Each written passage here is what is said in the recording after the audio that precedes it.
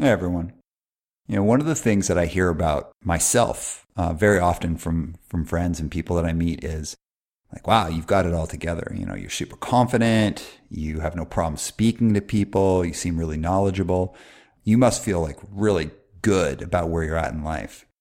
And the interesting thing is like, yeah, I've had a cool life. It's been a really interesting ride, good adventure. And I'm really excited and happy about the company and my career. But I also struggle. I struggle as much as anyone else in terms of how I feel about myself, where I'm going in life, where I've been. And sometimes that thinking gets hard. And I can feel really bad and it can be really tough. But one of the things that I've always struggled with life is, who do I share this with? And as I've gotten older, I've gotten a lot better at not hiding those feelings with people, but bringing it up in the appropriate way at the appropriate time. And the more that I do that, the more that I find that I'm able to be who I really am, not just at the right moments, but more consistently through all of my engagements. So what we're talking about today is the value of vulnerability. And our guest is going to share his journey about how he has discovered that value and just some great ideas and thinking about how you can do that for yourself as well. So I'm your host, Aram Arslanian, and this is One Step Beyond.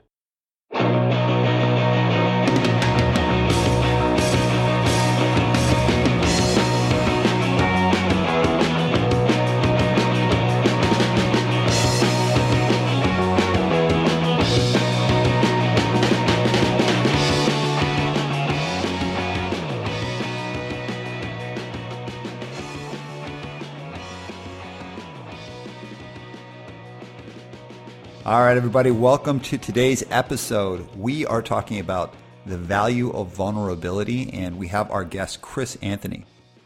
Chris and I have gotten to know each other a little bit through interacting over LinkedIn, which has been pretty neat to see, the kinds of posts he puts up, the things he talks about, how he interacts with the things we put up. And, we decided it'd be great to sit down and talk about something that for him has been an emerging area of interest. And, I won't get too far into it. I'm going to let him share it because it's a great story. For me, when I think about vulnerability, growing up the way I grew up, I've got a different sounding name, Aram Arslanian. And I grew up in Calgary, Alberta in the 80s, and it was tough. I used to have kids pick on me and my sister a lot. They would tell us our family were terrorists because they thought our name sounded exotic. And I would get into fistfights all the time. So I was bullied a ton as a kid, and I learned to fight a lot when I was young. And that was the way I defended myself, was fistfights. And as you get older, you move away from that kind of behavior, society does train us to think that we have to have these really tough exteriors. And I'd say one of the things that I really had to shed as I got older, not just personally, but also professionally, was this kind of like wall around me that I'm this like hard dude or hard guy, or, someone that's like, I take no shit. And actually that's not true. I'm a pretty skinny little guy. Like my feelings get hurt just like anyone else. And I also what I realized is I was doing a lot of marketing of the idea that I was this like total badass rebel dude, when in fact I was just as scared or worried as anyone else. And the more comfortable I got with being who I really am, rather than this projection of this really edgy, hard dude, the more comfortable I got in life and the more successful I became. So I'm a big believer in the value of vulnerability and really stepping into your true self instead of this projected image of being, someone who can't be hurt, can't be harmed, and super tough. So today's conversation is, I believe, valuable for everyone. And I'm really excited to hear what you have to say. So Chris, thank you so much for being here and welcome to the show. Yeah, Aram, thank you so very much. It means a lot to have the opportunity to be here. And it has been an interesting ride interacting on LinkedIn together and get to know one another that way. And here we end up in this conversation. So I'm very grateful for the opportunity to interact with you and share some thoughts on this fast-moving topic in my life. Right on. Okay, so to set context, because by the nature of LinkedIn, of course, I know what you do, but our audience here Some of them are going to know, but a large portion aren't going to know. So please share with us whatever you're comfortable about yourself around your personal stuff, your professional stuff, what you do, and all of that. Yeah, absolutely. And I'm going to cut to the chase up front and be vulnerable myself and share this, that on June 20th, on that date of this year, I will hit the 15-year mark of being sober. And the reason I'm starting with that is something in 14.75 years I just didn't talk about. I wasn't really that open about it. And we can unpack that as we talk here today. But I want to start with that because this is about vulnerability. And had we recorded this a month and a half ago, I probably would have downplayed it. But I think it's important to know, and for the audience to know that is listening in, is that that's really shaped who I am. And, that allows me to be a great family member. It's helped drive what I'd like to think is a successful career in sales and in business. It's allowed me to be aware of being a great student, hopefully a great teacher to many. And most of all, and part of what drives the very first thing that I talked about is it's what it's allowing me to be in service to others. So that's where you're finding me today. I'm happy to talk about any of those topics more that you want, but it is foundational. And as I think it's Brene Brown that says, sobriety is a superpower. It's my superpower, man. That's what I'm realizing in life. And it's taken me 15 years to realize that. Hell yeah, man. Well, first of all, congratulations. That's an incredible achievement, 15 years of sobriety. Based on my background with addiction, I'm a huge believer and supporter in sobriety, and awesome. And also from my other side of being a dude who's straight edge and identifies with that as being totally kind of a cool little subculture. I'm really into the idea of just saying, you know what, I'm going to reject this norm of society and I'm going to live in a way that's like healthy and positive for myself. So good for you, man. I love to hear that. Yeah, thank you. Let's hop into it. And you can tell us about your work stuff as you want to and as that fits in. What I'm real interested in is let's hop into the vulnerability space. Mm-hmm. So my first area of interest, and that I really want to get your take on, is vulnerability at work, specifically to the workplace, has really traditionally been viewed as a weakness. And we hear things like so-and-so's too emotional, or so-and-so lets their feelings get hurt too much, or, their personal stuff is too involved in the work world. And also this can be a very gendered conversation as well, where, for example, men can get away with expressions of anger, where sometimes women are told you're too emotional. So there's a whole gendered piece of this as well. But let's bring it back to a very simple question. Vulnerability has traditionally been viewed as a weakness. Mm-hmm. Where do you think this comes from? I think there's a lot of expectation, across a number of different roles and ways that, for instance, business is done. The happy hour, a traditional opportunity to wine and dine. I mean, look at that phrase right there, right? Take a customer out and wine and dine them, or take them to a happy hour to, loosen the thinking up and just bond over some cocktails. And right or wrong, it's just something that has become very much the norm in how a lot of business is done. And I've been on both sides of that, where, previously up till deciding that I needed to be done drinking, I was that guy. I was the guy who was right there along for the ride saying, oh, what do you mean you're not drinking? Come on, what's wrong with you? What's going on? But it was also, great to take customers out and potential customers and do just that. And so I think it's really, all over the map as far as how it's viewed, dependent on certain roles that individuals have in their careers or maybe even life. But it's something that, can be frowned upon pretty quickly if you're in that group that says, no, I'm going to hold off, I'm not drinking. And so it's an active decision. And it's something that, as I start to embrace more and more, being more open about it, and now more individuals are coming to me saying, hey, either I want to stop, or I'm not sure how to navigate the conversation of being in a business situation where I'm going to actually say I'm not drinking. Helping individuals think through that has been really eye-opening for me, because now being more open about it is just coming up a lot more often. So I don't know if I answered your question, but I think it's a broad one and it's an important one. Yeah, well, I feel like you set up a good lead up into the question. And so that whole idea of, and I faced this a little bit in the business world before, that whole idea of like, if you don't drink, it's weird, and like this is part of what I've always loved about straight edge. It's the reverse peer pressure, right? Mm-hmm. So like in high school and all of that kind of stuff, it's like, everyone's drinking and you get into drinking and all of that because it's what you do as a kid. It's like what all the kids are doing, right? And the funny thing is you think that ends there, but actually it gets way worse when you get older, like way, way, way more intense, and peer pressure and kind of keeping up with the Joneses thinking, like all of that's like really, really intense. And what I always loved about straight edge is this reverse idea. It's like, no, we're going to go over here and create this whole other thing where actually it's totally okay to not do that. And we're going to make it okay. And it's okay with our group. And if done right, that means that as you get older and go throughout life, you can apply that not just to drinking, but just to truly being comfortable with being who you are. And for me, it's been a hugely, hugely beneficial thing. Very specifically, though, to around addiction, a lot of people, myself included, have been reticent, like hesitant to talk about anything like that. And then we also see stuff like people with mental health concerns or any of that really feeling like, gosh, I can't talk about this in the workplace because I'm going to be judged.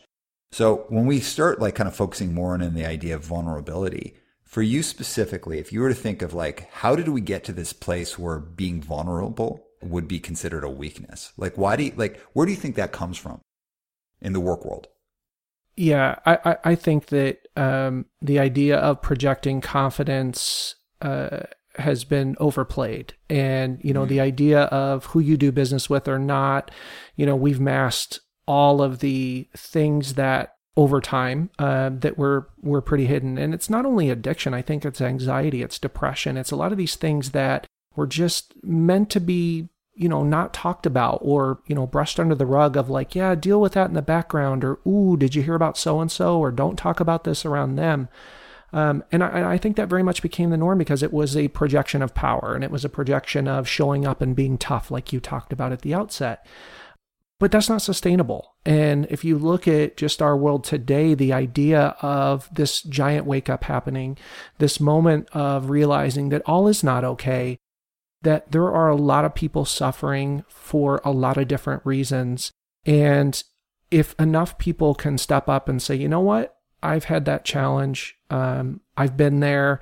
If I talk about it just a little bit out loud and that helps one person, that's going to have a compounding effect. And so I think that's one factor, right? So you've got the background of just like showing up and projecting a tough face and just, we're big and we're bold and we don't talk about our things that are dark passengers, as they call it. And I also think there's a generational equation to this, Ram, in the sense that you look at like right now, millennials, and I'm definitely not a millennial. So if you're listening, you're a millennial. I apologize if I'm getting your genre wrong. But the idea of New York City now having non-alcohol bars, and I've met more millennials that have said, yeah, I just don't drink. And the first thing we all go to is, oh, was there a problem? No, I just don't drink. I'm healthy. And you're like, oh, right? I mean, we've kind of lived that. So yeah. I think too, there's just a shift in generations happening where being healthy and self-care, it's being forced by the situation in the world just in general because of like anxiety, stress, and depression and addiction and all that. Mm-hmm. But I also think that there's just a groundswell from the younger generations that's pushing that upward as well, where it's suddenly a lot more okay to be vulnerable. Mm-hmm. I love what you just said, and it really reminds me of something that, part of what I do on this podcast sometimes is I like to poke fun at an old boss of mine once in a while because it was always this really interesting experience. It was the best learning experience I ever had. I've never learned more from a boss in both really good ways and really challenging ways. But I remember I had this boss, and I shouldn't say I remember because like I talk about this quite frequently. So I always had this, I had this yeah. boss that, I'm laughing as I talk about it because it's become such a part of the story of this company, who used to say like, don't ever tell anyone that you're a therapist. Don't mention you're a therapist because it will freak them out. And never mention to them that you played in punk bands because they won't like that. And never show your tattoos. And literally, the first week I worked there, people were like, oh, what are those tattoos that you're hiding under that shirt? And they want to ask me about them. And like, hey, tell me more about yourself. Like, oh yeah, I'm a therapist. That's what I do traditionally as a career. Like, oh my gosh. And then I eventually come out as a punk band.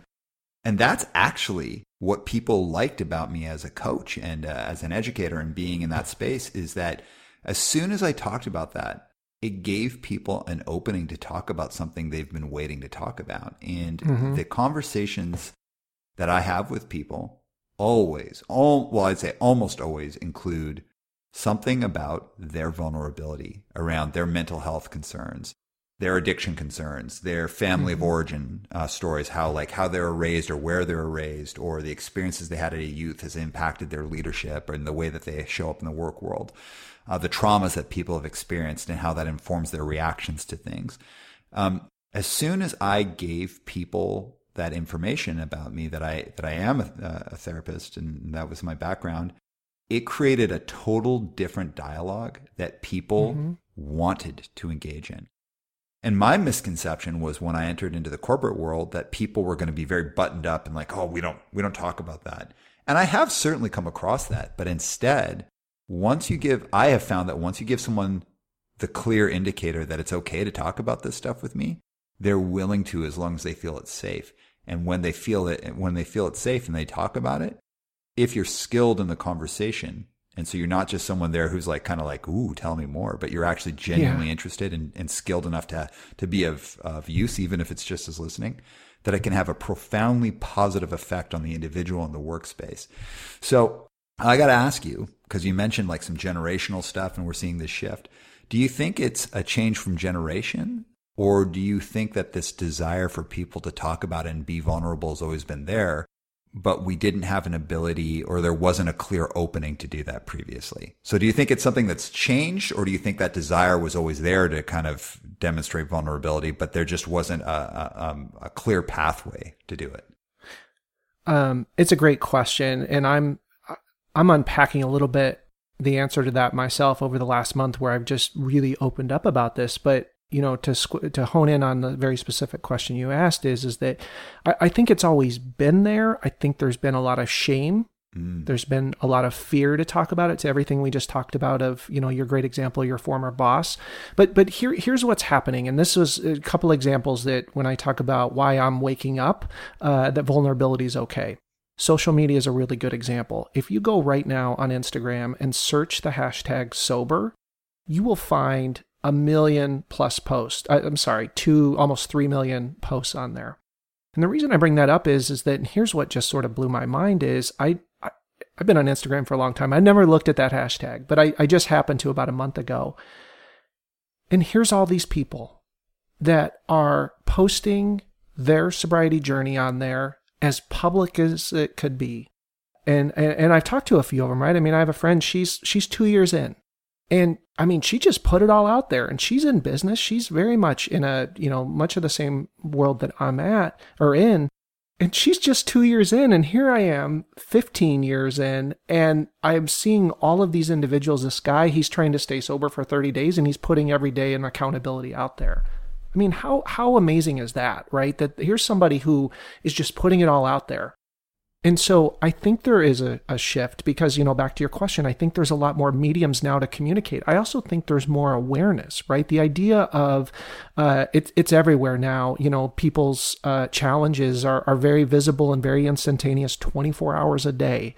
So now when someone says, I'm an alcoholic, or I'm an addict, or I'm really struggling with depression, maybe in some ways we're a little numb because it's not a shock factor like it probably once was. It's just out there. So, I think part of that has given me some additional courage that I knew I wanted to talk about. But when I look at individuals, just again, back on social media, for example, that are being so open and so vulnerable to anybody, I'm thinking, what am I waiting for? Like what is, if I just help one more person, that was literally my goal. If I just updated my profile on LinkedIn to say the number of years I was sober, will that help one person? Yeah, it has. But it took me 15 years to get there. So we're just in an interesting time where I think it's starting to crack wide open, at least for me. And it certainly is a conversation that's definitely out there more and more. And what do you think? What's your take on that? You're seeing a lot in your role. Well, what I think is that people always wanted to talk about it, but people have been terrified to do it. And I think people want to talk about it because if you don't talk about it, you get stuck in the idea that there's something uniquely wrong with you.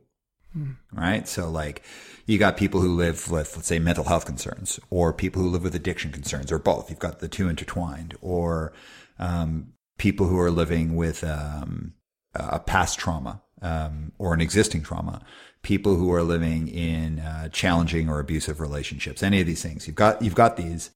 And when you live in your own little cone about it, that fear, anger, anxiety, worry becomes directed on yourself. And you start believing there's something uniquely wrong with you instead of being, hey, this is a shared experience. And literally millions of people are experiencing what I'm experiencing right now. Yep. So I think that desire to share and talk about it has been there. Like, is it me? Am I wrong? Is there something wrong with me?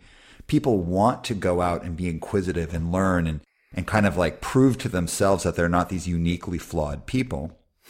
But I believe that whether right or wrong, and I do think it did exist actually quite profoundly, that there was a cost to being vulnerable. And if we look to historically, if people talk about how they feel about things or talk about being an alcoholic, talk about having mental health concerns, how that would impact their relationships. And in fact, let's be quite plain. I don't want to say it might have been like that. It was like that. Like people were labeled as crazy or, drug addict or this or that. And that still exists today profoundly, but not as much as it does.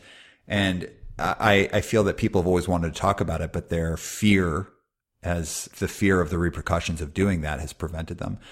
I do also believe that there's much clearer and easier pathways. So first of all, like our ability to access information about these things and that you're not alone in these spaces. We can find so many resources online. We can find resources in our community. Whereas before you would have had to go like a 12-step program or a therapist. And in some cases you would have been paying out of pocket for this kind of stuff. And there'd be the shame and stigma of accessing them.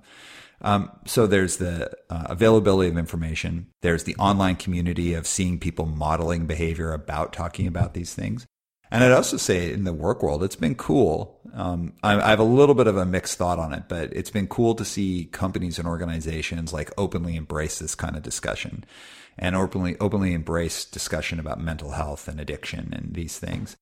When I say I have a mixed space on it, just like anything that previously was kind of a taboo subject that no longer is a taboo subject, many organizations are going to go where the benefit to them is. And so, for example, if we look at things about about mental health and addiction, companies celebrate that now and talk about it and are very thoughtful of talking about it when, the right dates in the calendar tell them to do so. But 20 years ago, that wasn't happening, and they wouldn't have done that if it wasn't beneficial to them. So I like that we have the shift, but the shift has only happened not because companies are leading the way, not because companies are like, you know what, we should do this thing. Yeah. I'll say Ben & Jerry's is a great example of a company that actually has been leading the way, but companies tend to follow movements, and movements are created by people, and it's people who choose to say no more of this silence and to break the silence. And so when you said earlier, it's if I help one person, that magnifies the voice of that person and that person, that's what creates real change. And that's what's given this desire to talk. It's what's given people the pathway now. Does that make sense for you? It makes perfect sense. And I agree with you, and I think that one of the big takeaways that I've learned through just being more open here, that's taken a long time to get there is that you can't do this alone. You can't, you really can't. And I'm somebody who always has to do things the hard way. And, we were just talking about staying quiet about it. And if you stay quiet about it, or you're not taking action to at least talk to someone else, here's what happens. And I'll give you a really good example.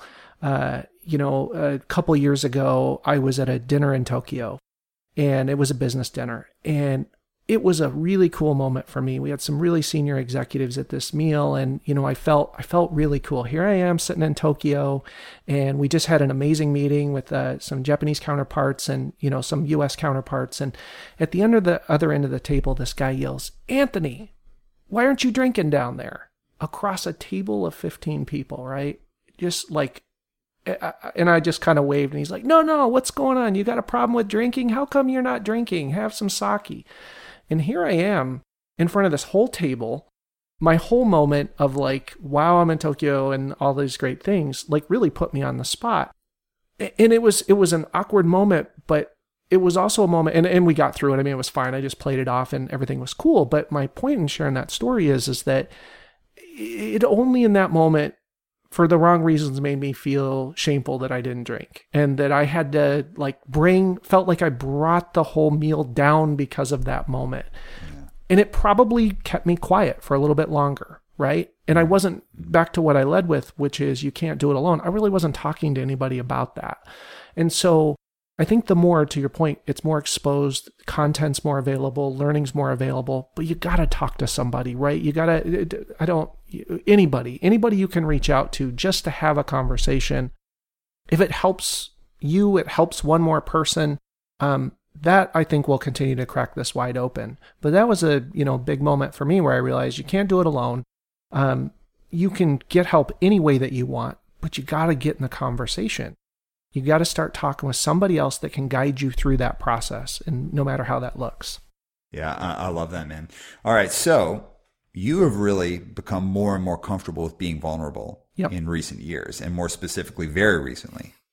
So when we talk about the value of vulnerability, so we start with the idea that there has been a perceived value, or perhaps real value, of projecting confidence and being invulnerable and like, I got it no matter what. So actually, I'd say it's not a perceived value even, because that, I think historically people have been like, well, that person is so like, wow, they can do anything, all of that stuff.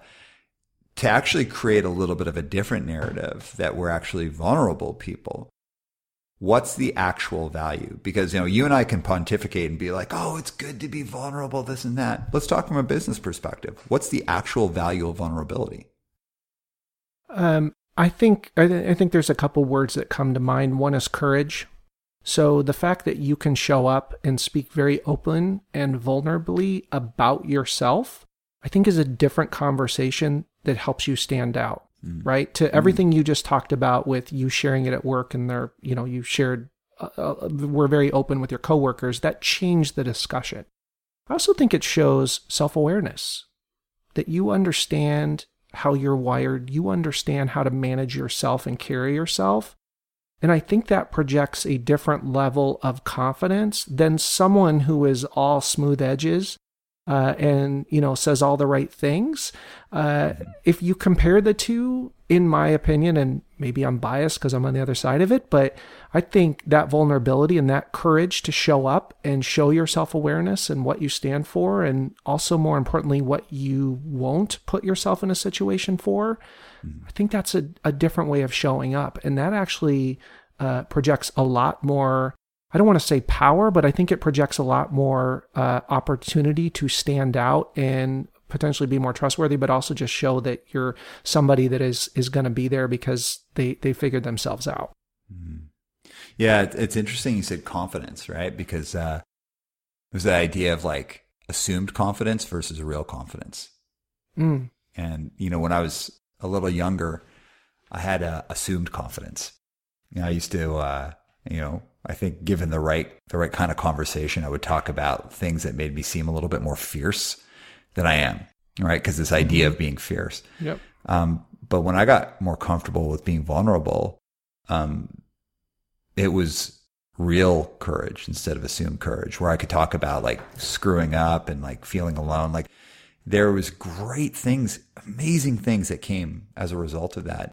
And it helped me step into more real confidence instead of assumed confidence. And I think like real confidence doesn't come from projecting yourself as being invulnerable. It comes from projecting yourself as who you are and showing that you can navigate all of your different selves successfully in the business world and be who you really are.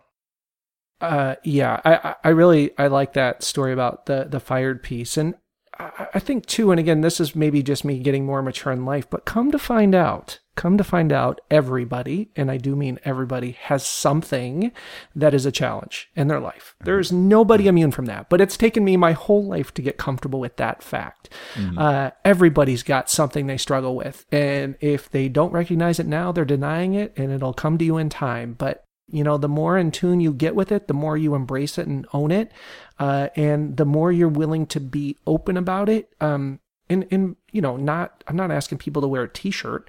I'm simply saying that the lesson I've taken here is that, to your point, if you can lean into, maybe we use the word authenticity, right? It's really more of the core of knowing yourself and being comfortable with presenting yourself as the real deal, scars and all. Yeah. And I think that that's a different conversation than, a lot of them that have happened in the past. It was more about masking or skirting those topics, and it's okay to talk about it. Quick sidebar, but relevant to what we're saying here that I'd love to share. It's really a great gift, but I've had the chance to work with a number of individuals from the U.S. Special Operations community. So these are, like Navy SEALs and others in the top 1% of like the military. And I've gotten a lot of learning from them just in some of the time I've spent there. And one gentleman in particular, his name's Ty, he told me a great story, and this is really relevant to what we're talking about. But he said, Chris, if you took a knife and we don't have to really do this, but like if you had a massive scar, a cut across your face, directly across your face that was so visible that everybody could see it. Mm-hmm. Everybody, everywhere you would go with that scar would ask you, hey, what happened to your face? What happened there? What's wrong? What went wrong in your life? And he said, you'd have to answer that. You'd have to be prepared with an answer to what happened to you that you have that scar on your face. Well, we all have that scar there, whether it's visible or not. And so his point was, what he was trying to help me think through was the fact that because we all have scars, are we prepared to talk about that scar as if it was really there? Are we comfortable sharing how we got these scars that make up who we are? Because they're there. It's just sometimes they're not visible. So I that has really stuck with me. That is something that's really resonated with me, in the last month or two. Yeah, I love that. I think that's, it's this, immediately got this idea of like a bunch of us all walking around with these scars on our faces.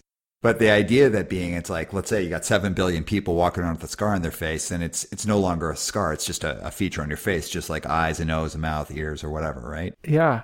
It stops being a topic of conversation, and not always, but like, for the most part, and just starts being part of the accepted self. So this is where I want to bring up the idea of like, what's the time and the place for vulnerability? Like, how does that show up? So, for example, the way that you and I are talking about it, someone could listen to our conversation and think, oh, gosh, these guys must walk into office buildings, be like, hey, my name's Aram. I'm an alcoholic. I have terrible days on Mondays. Like I like yell and scream at myself in my head all day long. When that's actually not the reality. Like, that's not how vulnerability works. So where's the time and place for vulnerability? How does that play into a professional's career? Yeah, I'll give it my best take on it. I think I'm still learning that as well, given how recent, what we're talking about is for me being so open. But it's not a everyday, every moment type of thing. I think it comes down to really being aware of who your audience is, and also being mindful of the situation. Because I don't think, to your point, we need to walk into every single room and just project that out there. Right. But what I do believe though is that there's the saying, what's happening on the inside shows up on the outside, and I think that how we carry ourselves, how we enter a situation, a human interaction of any type, I think when it's just below the surface and you're ready to surface it if the time warrants it, without hesitation or doubt, and very much thinking in terms of being in service to others, I think that keeps your eyes and ears open for a willingness to help others, versus I'm shameful about this and I'm hiding it and I'm going to do what I can to avoid the situation. When you're comfortable being vulnerable, I think you're a lot more open to entering situations that you wouldn't be previous to that. I'm totally cool to go to a happy hour, and I'm fine to be there. And I'm not going to drink, but I'm happy to be there.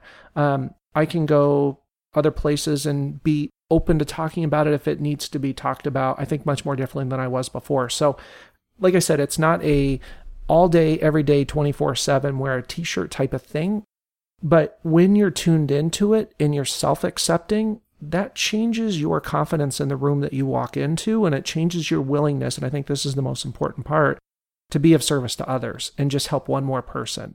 And you're poised to do that. And with that comes an authentic confidence that I think carries you differently as you move around this earth. All right. I love that. So, and I believe you answered this, but I want to just kind of underline this. So if we're making the decision to try to be more vulnerable and to bring that real, all of the great things about us and some of our difficulties and our challenges and our blemishes into the workspace, is that an all in or an all out, or do you turn it on and off? Yeah, it's a good question. I don't think there's a perfect answer there, in my opinion, in my learning so far. I mean, I think it's based on a person's comfort level. I think you should achieve, in an ideal, what I believe is potentially having an always open mind and willingness to share. Mm-hmm.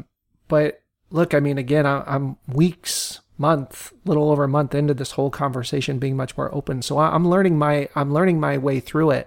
Mm-hmm.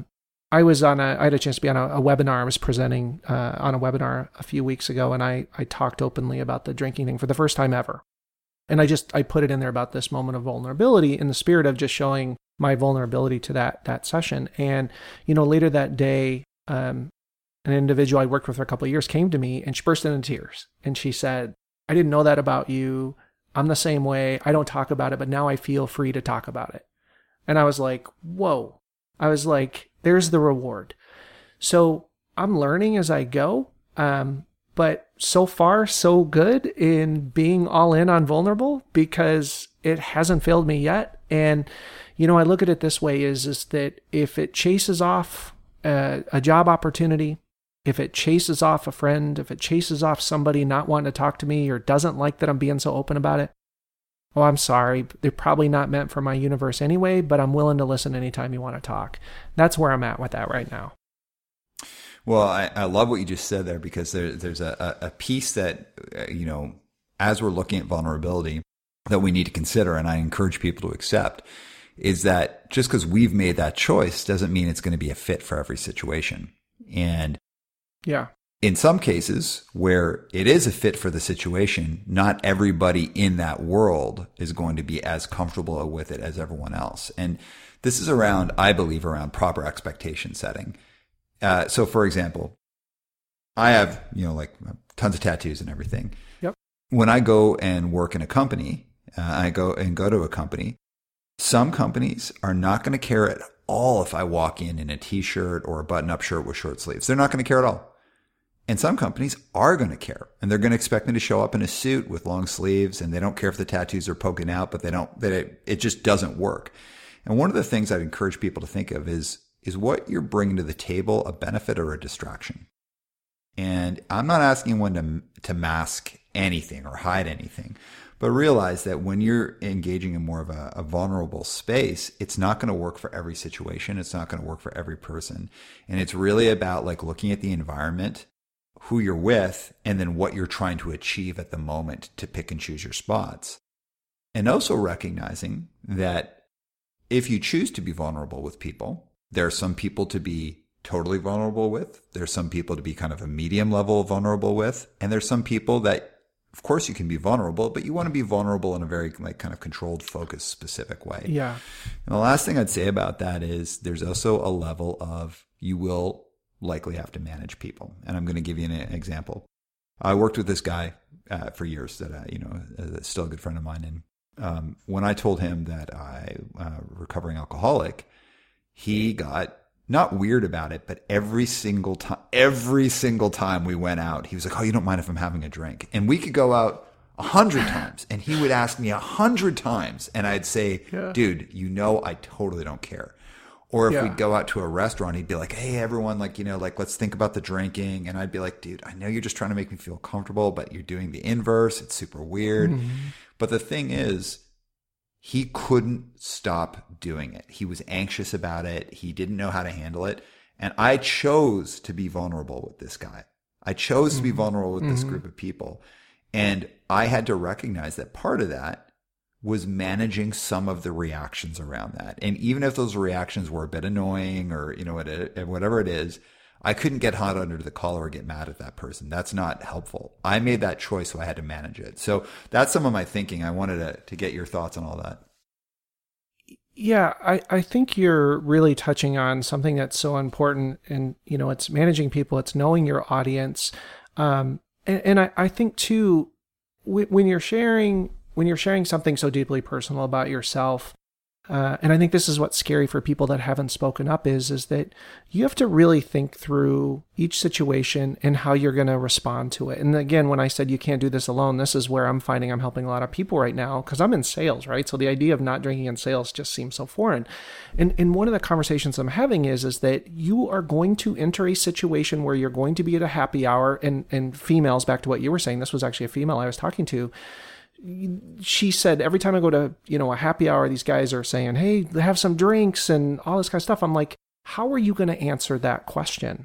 How are you going to handle that situation? Well, I don't know. I feel so guilty. I feel shameful. It's that not only managing people, like you said, which I like how you put that, but it's also managing the conversation.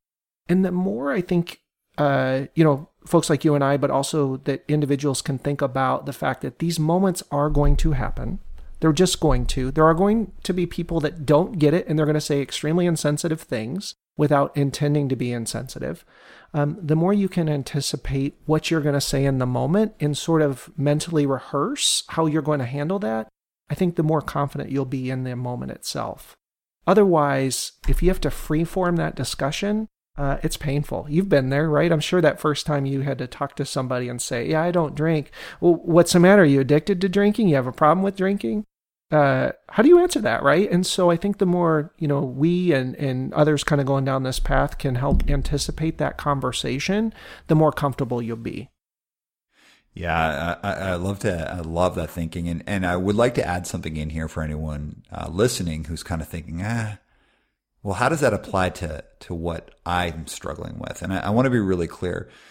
Chris and I, we have a shared experience of alcoholism in those spaces. Yep.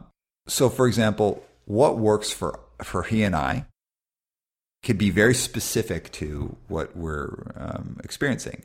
And so, for example, people who are survivors of sexual assault, people who are survivors of racism or prejudice, people who have experienced, any kind of like life trauma or very, challenging life experience that has impacted their path. How you choose to be vulnerable, what we're talking about, may not be applicable to you. And I certainly don't want to position Chris and I as having the key. But one of the things that we can say is that being vulnerable actually has huge value, not just for the individual, but for society and for creating that voice of change, that okayed space where we can even normalizing the discussion so that other people can talk about it, so it can become a movement, and then we can see these bigger societal changes. Because very few companies, and certainly not society, is going to change in any way that doesn't benefit business. And so if we're thinking about how do we actually create these changes in a way that we know is beneficial to business, but doesn't necessarily play into like bottom line dollar and cents, we have to create that space. So it is important that both Chris and I put that out there, that this is what's worked for us. Mm-hmm. And for anyone who does want to open up conversations that has anything different from us, some of the things that we're saying might work, some of it might not. And we encourage you to talk to other people who have been there, start that discussion, get into that space to think how you could add some value. Now, Chris, so much about what you talk about is about helping people. I want to talk about your work that you do in the charity world, and you are involved in something that's super interesting, at least to me. I think it's super cool. What can you tell us about your charitable work? Yeah, so I have two primary foundations that I work very closely with. One is the SEAL Future Foundation. So I talked about Navy SEALs earlier. That's one that I'm involved with, and that's really helping individuals from the special operations community move into business world and just that next phase of life. And vets, what's it like to take these amazing skills and backgrounds, and how do you translate that into a career outside of the military? So that's one that I'm very passionate about and donate a lot of time and effort towards. The other is on the musical front, Aram, and one that I'm super pumped about as well is getting to work with my lifelong musical heroes. They're the soundtrack of my life, good and bad. Metallica has a charity called the All Within My Hands Foundation, and I help with that. And so I run the LinkedIn site for them and try to help out in other ways. The annual food day of service at the food banks that we could do pre-COVID. And then also just promotion, anything else I can do to help that cause. And it's been unbelievably rewarding to, be a part of a band that I've idolized my whole life, but get to help with them raising money, which has been, for a lot of good and well-being for the community, not only for food banks, but, giving $1 million plus to community colleges to help women welders to get scholarships that just help them get over that edge. And I would have never dreamed to have that opportunity. And here I sit today to get to work on that. Oh, I love it, man. Of course, I'm a huge Metallica fan. I grew up on Metallica. I'm going to ask you some music-based questions, and I am going to ask you a very spicy topic Metallica question later on. You can opt out. You could be like, no comment if you want. That's okay. But we'll get to that in a second. All right, let's bring it back to some action items, though. All right. Yeah. So if we are thinking about an individual who's saying like, you know what, I think I can help other people. And in fact, maybe even there might be some real value for me as a professional to be a bit more vulnerable. And being vulnerable, by the way, doesn't mean you have to tell your life story. It could be that it's letting down that wall of like kind of like assumed confidence and stepping into like a bit more of who you are. What would you say would be a first few steps into demonstrating more real vulnerability? Yeah, it's a really good question, Ram. And I think first and foremost is back to what I've said here a couple times is you can't do this alone. So start thinking first and foremost, like as you're figuring out, hey, maybe something's not quite right here. Maybe my depression, maybe my anxiety, maybe my addiction, maybe my, whatever, is something that I should potentially look at more deeply and potentially take some action on. And so there is, to what we talked about earlier, a ton of resources out there. Social media, I mean, you can Google anything under any topic and you can start to see some different paths to consider. And it could be talking to someone that's been down that path and having a confidential conversation with them. And I will say this, and Aram, I think you'd agree with me, is that like in the world and the path that you and I have chosen in life now, there is confidentiality in that. And when someone comes to us, it means, first of all, it means the world to us that we get this opportunity to help others. But I also think that there's some implied trust that we're going to listen with an open ear and not just broadcast it out. You won't believe me who called me. So just know that individuals that have gone down the paths of solving for something are probably going to be your best bet because they're going to really listen to you and help you think through that process. So I think that's one. Research, ask for help, look out there on the horizon of who you think could potentially help you and have the conversation. My lesson from waiting 15 years to talk openly about this is that why didn't I talk about it sooner? It's no big deal. It's no big deal. And now it's helping other people. You're going to be okay. If you talk to someone else and put it out there, and again, look at social media, you'll see how many people are being courageous right now.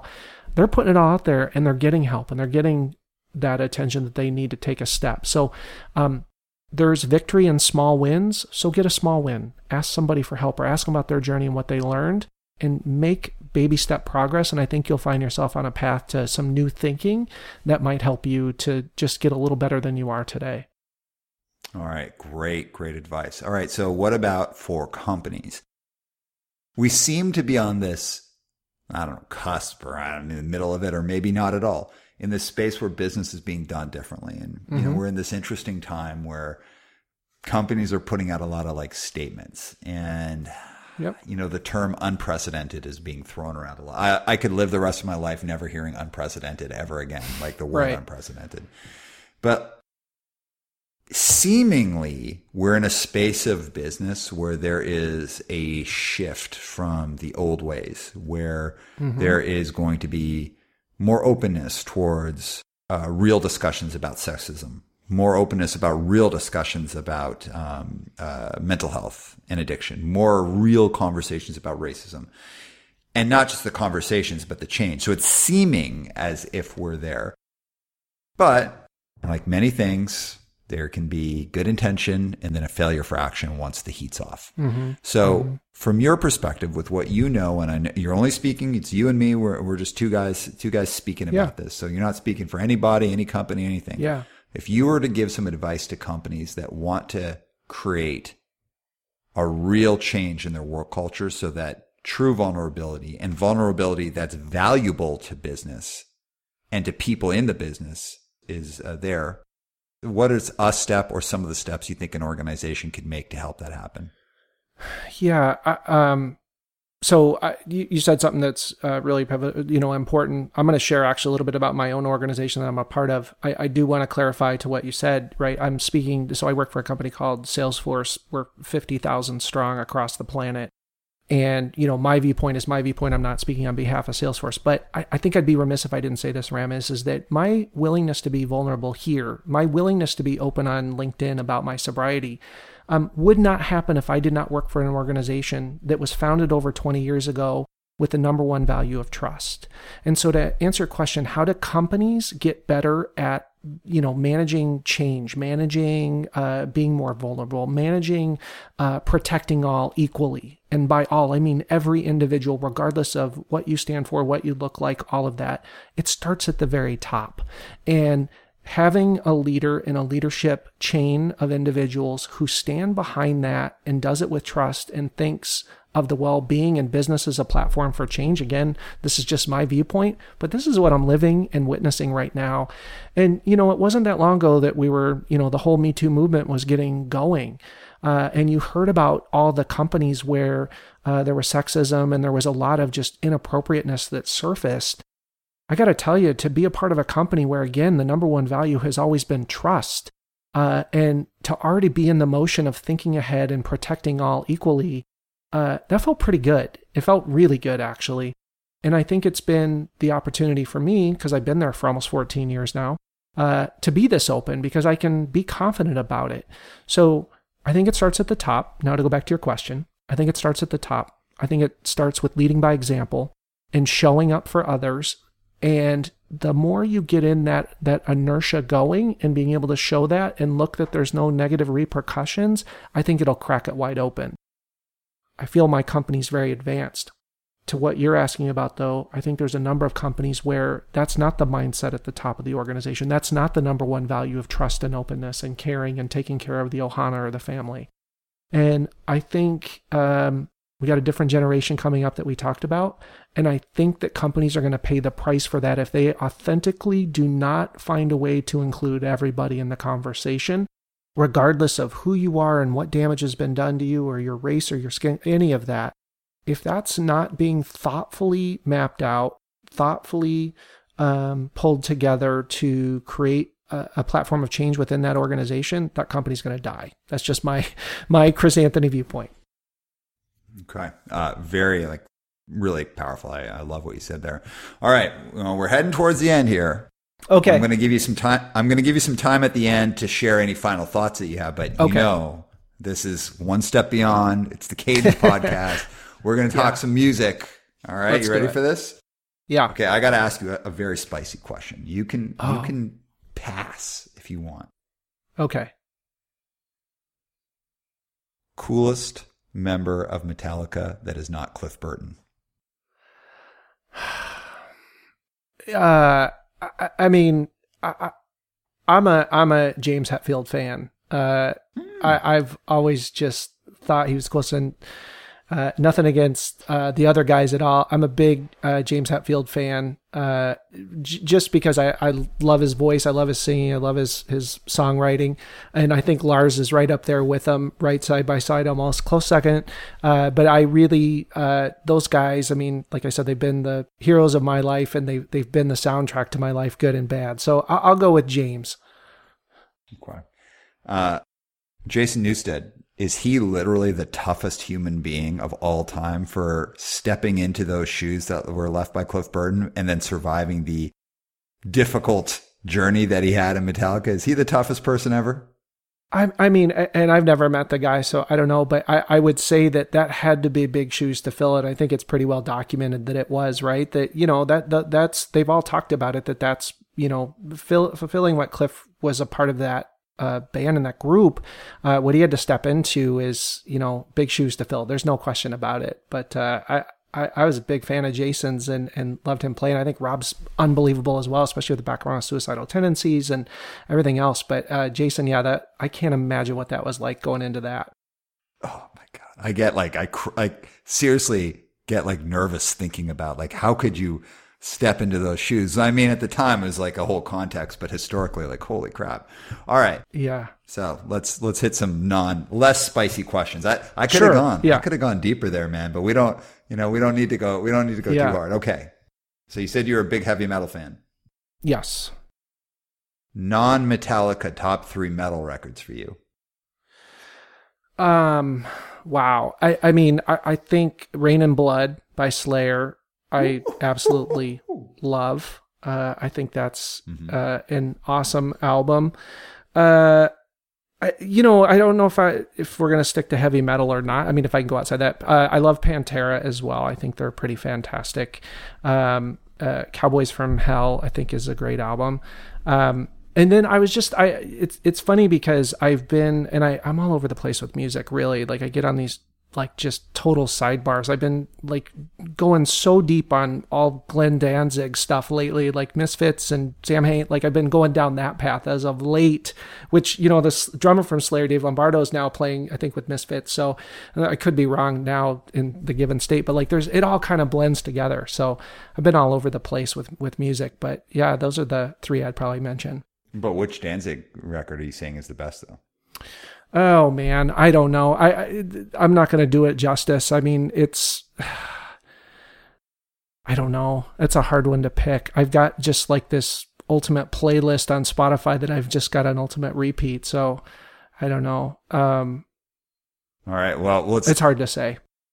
Let's give a shout out to Danzig. Danzig, we're out here talking about you on a business podcast. Yeah. I hope you know that. Exactly. Shout out to my man Nate, who is also a business leader that's got some great Danzig stories. He used to do some work with Danzig in a different life, and now he's in the corporate world. Oh, very cool. Yeah, he's an interesting cat. So we are rounding up here. So we did take a little step out to talk about some music, as is our way. Yeah. But as we're closing off, any last thoughts that you want to share with us on this topic? Anything that you would say to either companies or individuals or just in general around the value of vulnerability? Yeah, I think not only to companies, but also just to individuals. And it's ultimately, down to the person level, hitting this 15-year mark and having the opportunity to speak about it so openly has been a gift in itself, right? And I think I've had this great awakening that's unfolding over the last, 4 to 6 weeks, where being more open, being more vulnerable unlocks all kinds of magic. And in order to get to that place, you've got to take that step. And whatever that step might look like in your world, you've just got to get uncomfortable and take that step. And all the times in the world is right now, I would say, that having, a huge network you can tap into. And frankly, if you're listening to this and you're struggling and want to reach out and talk about it, reach out, right? It's just taking a step and asking for help. And it doesn't have to be a big dramatic thing. It's a conversation. And, to what Aram, you said, I thought was spot on. Not, what works for us may not work for everybody, but man, if you can just improve a little bit and learn a little bit more and ask for help, even if it's a small ask, just to start the conversation, you'll get a win, and that win will feed another win and another win and another win. So don't be shy. Don't wait as long as I did to talk about this. It's okay. And just ask for help. And if, again, one person walks away that heard this and goes and asks for help, man, our job's done here because we just helped one person. And I am a happy man. If 2 people or 3 people or even more, even better, but just ask for help. Can't do it alone. Heck yeah. All right. Well, thanks so much. Again, we had an incredible conversation with our friend Chris Anthony. And for anyone who's like, wow, these guys met on LinkedIn. How's that possible? Yeah, LinkedIn is a good tool if you use it right. If you engage with people, engage in conversations and do that. It also doesn't mean that every person who hits me up on LinkedIn is going to be on the podcast. So think about that before you drop me an email.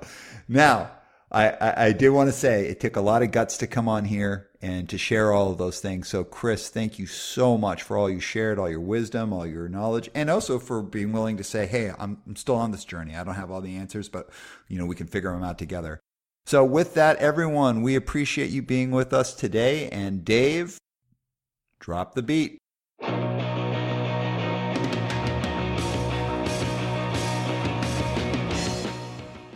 Wow, it was a great conversation. And thank you again to Chris for joining us. We got a choice. We can hide our struggles. We can keep them inside.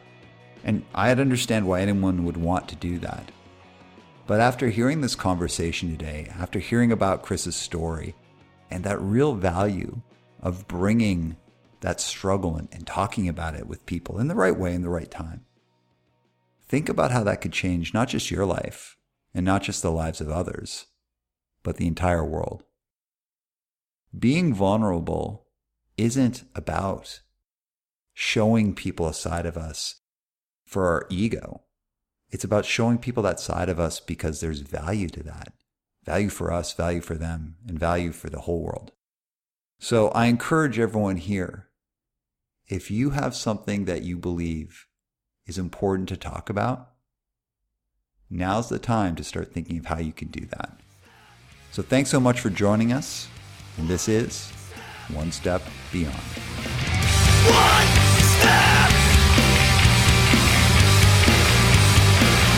One step.